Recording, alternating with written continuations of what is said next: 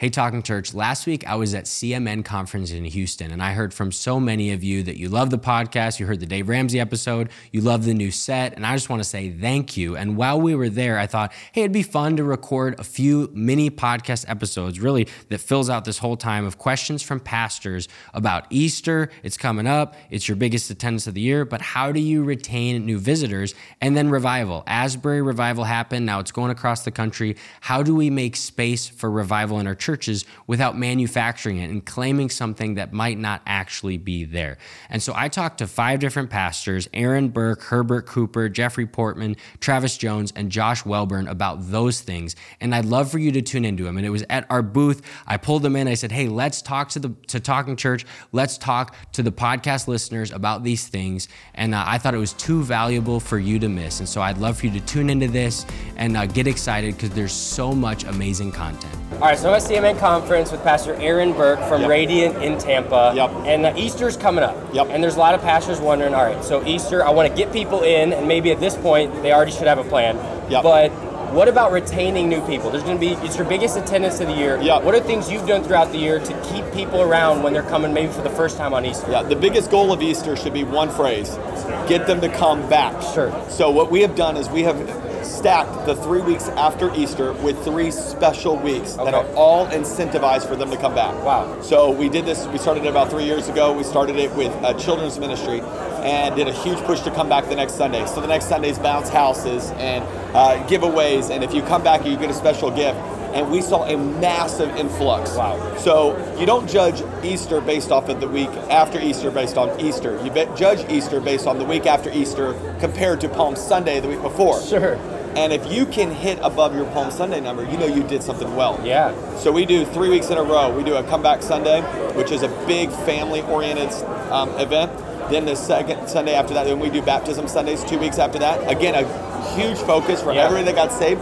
We made a big mistake of doing baptisms the week after Easter. Sure. It's not enough time to follow up. It's not enough time to get them in the pipeline. At least 2 weeks. At least 2 weeks. And then the week after that, we start some kind of felt need series. So it's 3 weeks in a row that we're having a high attendance, all pulling from people at Easter. Yeah, that's amazing. And that's our focus. And what are, you mentioned that mistake that you did. What are some other things that you've learned throughout the years that maybe people don't care about, that you care about as church people, but that other people in the community are like, we just don't care about that? Well, a lot of things. Let me just give one big mistake we made. We gave our staff the week after Easter off.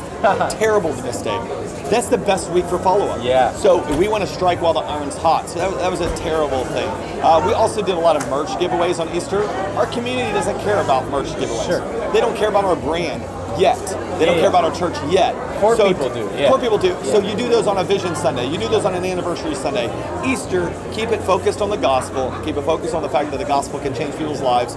And your biggest win is not how many hands are raised in the service. Your biggest win is, can they come back? If you can get them back, you can get them discipled. And that's the goal. Come on. I can't say it much better than that. Aaron Burke, thanks so much for taking a few minutes. Awesome. Great to see you. Pastor Herbert, we're here at CMN conference, and we pulled you in for a few minutes to just talk about what you're excited about. Also, what I'm excited about, Pastor Herbert's going to be there for River Valley Conference, June 5th and 6th. Make sure to be there. So, shameless plug. But what are you excited about right now? Obviously, conference. But even seeing all that's going on in our world, we have the revivals, we have conference, we have churches being planted. Just what's at the front of your mind?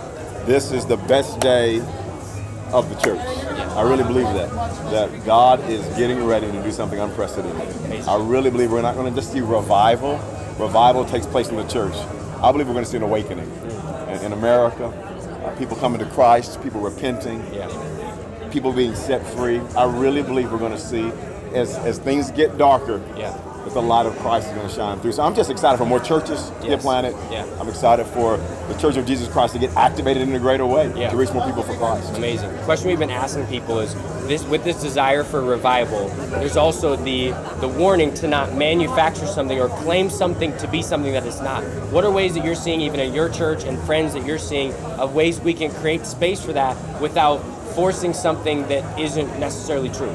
Yeah, I think that's really good, because I think that we can try to manufacture or to copy what someone else is doing. And so I think looking at environment really matters. So even like I think about an Asbury Revival or different college student revivals. So it'd be really tough for some churches to have all night services when you got kids and you got youth and you got all the church alive. Right. And so I think that we got to look at environment and dynamics. But what I would just say is, how can you create space? I'll give an example in your context.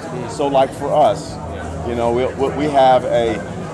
We're all good. The light went out behind us, but we're good. We'll keep going. Okay. We're good to keep going? Yeah, we're good. Yeah, we're good. It's all good. Okay, all right. There, it's back. It's back. We're back, folks. Well, what matters is the light of Christ right here that's happening. It's like the person that stands up in service. You're like, are they leaving because they didn't like what I said, or they got to go to the bathroom? Okay, let me give an example, creating space. Yeah. So maybe in your services, you don't have a prayer team.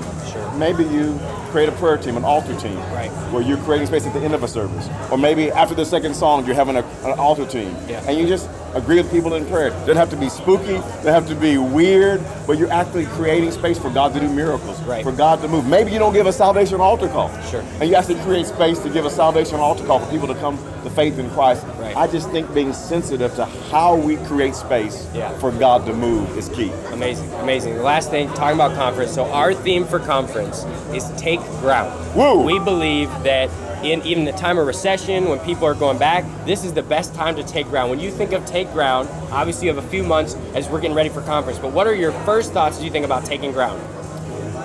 Let's be on the offensive. I think we played on the defensive with COVID and all that happened and shut down, and I just think the church like, we're going to survive. Yeah. Yep. We're going to get through this. Yep. You know, people were saying the church will never look the same again. Yep. The crowds won't come. People won't be hungry again. And I think now we're going, oh no, it's time. Yep. It's time to get on the offensive. It's time to take ground. It's time to impact our city. So I think there's a shift of mindset when I hear take ground. Let's go. Our best days are still ahead of us. Come on. Well, we're taking ground in a few months. We'll be taking ground at conference. Pastor Herbert will be speaking there. Make sure to join us. But thank you for a few minutes of your time here, and we will see you in June in Minneapolis. I can't wait. Come on. All right now. So I'm here with the man himself, Jeffrey Portman, leader of CMN. Yep. We're here at CMN conference. It's been going amazing so far. Incredible. And you preached an amazing word. I just told you right before this. I said you were in the flow. You didn't care if it was like anybody else cared because God was speaking through you. Yes. And you gave an amazing word. But talk about what you're excited about right now. We've been talking to pastors about Easter's coming up, but there's new churches that are launching this spring, this fall. What are you excited about right now? Well, I'm fired up because God is continuing to call people. Yep. People are saying yes. We say this, the bullseye is obedience. Sure. Whether that's to multiply, at a gathering, even prepping intentionally and prayerfully for Easter. Yeah. We're believing for a wave of salvations. One of the 5 things we pray at our office every time we gather, one of the 5 things is salvations, workers, wisdom, provision, spaces and places. I know that last one's combo, but we're believing for that. And there is a wave, there's a hunger and a thirst for the things of God, and that you feel that across this conference. Totally. Now, one of the things that we're seeing a lot is all these posts from Asbury Revival and these revivals that have kind of taken place. There's a tension between we want that, but we don't want to manufacture it. Right. What are some things you're seeing? You've been traveling a lot, seeing in the church as we're seeing this really new awakening that's happening and people are starting to pay attention. Yeah. So we talk about, even when we pastor, we talk about creating space for grace. Sure. And you can try to force something and it feels manufactured, or you can just create space where you're not hurried. Now I'm all for scheduling. We have plans. We talk about having a structure, but adding flexibility. We made up a word, flexure. So structured flexibility. Okay. And ultimately, we just say, God, what you want. But God also is a God of order. Yeah. Right? Yeah. So I think this idea of just saying, God, here's how we approach it right here. We have a plan, but we're open to your tweaks and adjustments. Right. And what we see even across the nation is an authenticity. And the scripture, Jesus says that those who hunger and thirst for righteousness will be filled. The promise from the actual man. Yeah. Last thing, you just came out with a brand new book, Delayed Destiny. Give us the 30-second pitch of the book, and we obviously want to send people their way. Yeah, so bottom line is, slow motion is still motion. Sure. And most of the growth, financially, fitness, spiritually, relationships, is incremental. We want the jump, we want the growth spurt, but most of it's slow motion.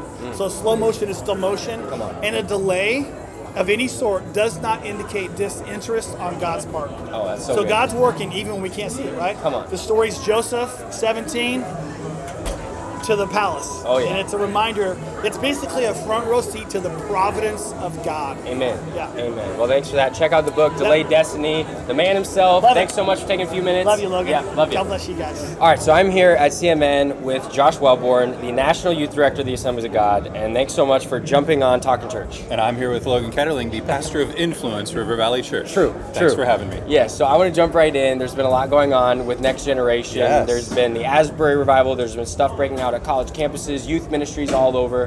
What is something that you're excited about that you think that really is happening, what you're seeing, what you're hearing, and obviously as National Youth Director, seeing the young people rise up, leading awakening really in our country? Right. Well, you mentioned Asbury, and that one is so interesting to me because I felt like I was late to the party because all of a sudden my social media is blowing up with these pictures of this school I kind of have heard of, but I'm not really sure, and it's in a town I've definitely never heard of. And wait, they're Methodist? Wait a second. And I'm looking at the video footage and I'm going, that looks like a Wednesday night gathering at a typical, Assemblies of God or a typical charismatic church. What's happening? What's happening here? So as I watched that, and I'll be honest, my first thought was like jealousy. Like, wait a second. Wait a second. We do this all the time in our charismatic AG circles. Why are they getting all the attention? And I'm just, again, that's my very raw response. And no sooner did I have the thought, then I really felt like the Holy Spirit said, Josh, I'm redefining normal. I'm redefining normal because the revivals that we read about in Scripture and the revivals that we expect, let's be realistic, where cities, states, and nations turn to God. It was. I don't think that Scripture means that it will be carried by one denomination or one church. Sure.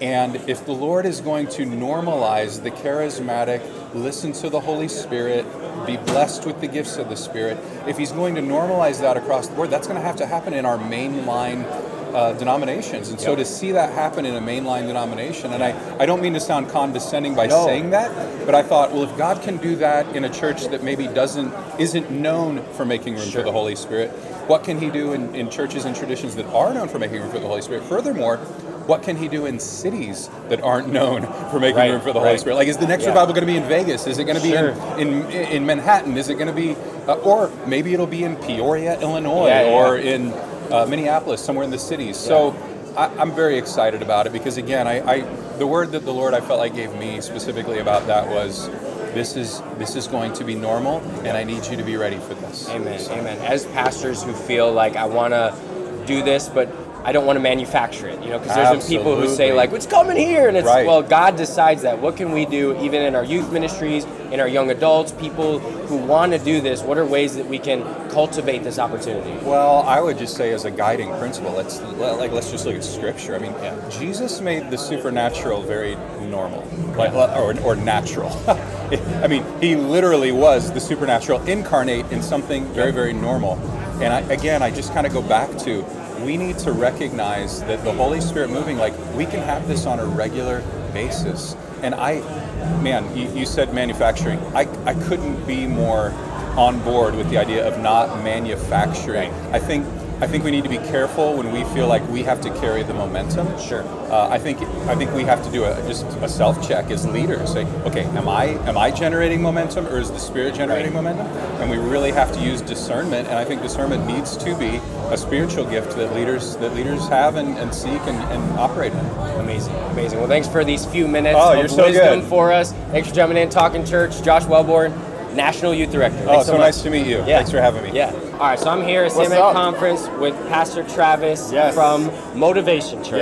Yes. And I want to talk a couple questions real quick. Let's do it. But Easter's coming up. Easter's coming. And a lot of people are wondering, okay, how do I retain people? Because you can get them there, but it's not just about getting them there for 1 week. You want to retain. What are things you've done over the years? What are lessons you've learned? Things that you should do, things maybe you shouldn't do, to where you can retain visitors to your church? Well, I think when it comes to retaining visitors at Easter, number one, I always think about that sometimes visitors don't come back the next Sunday, but they might come back in the fall, right? So sometimes like they take that gap because there's you got Mother's Day, you got summer and they're traveling, but sometimes when you creating a great Easter experience, when the fall starts, when they get back into a rhythm, man, they get right back in. But then secondly, man, our number one goal is to grow our serve team.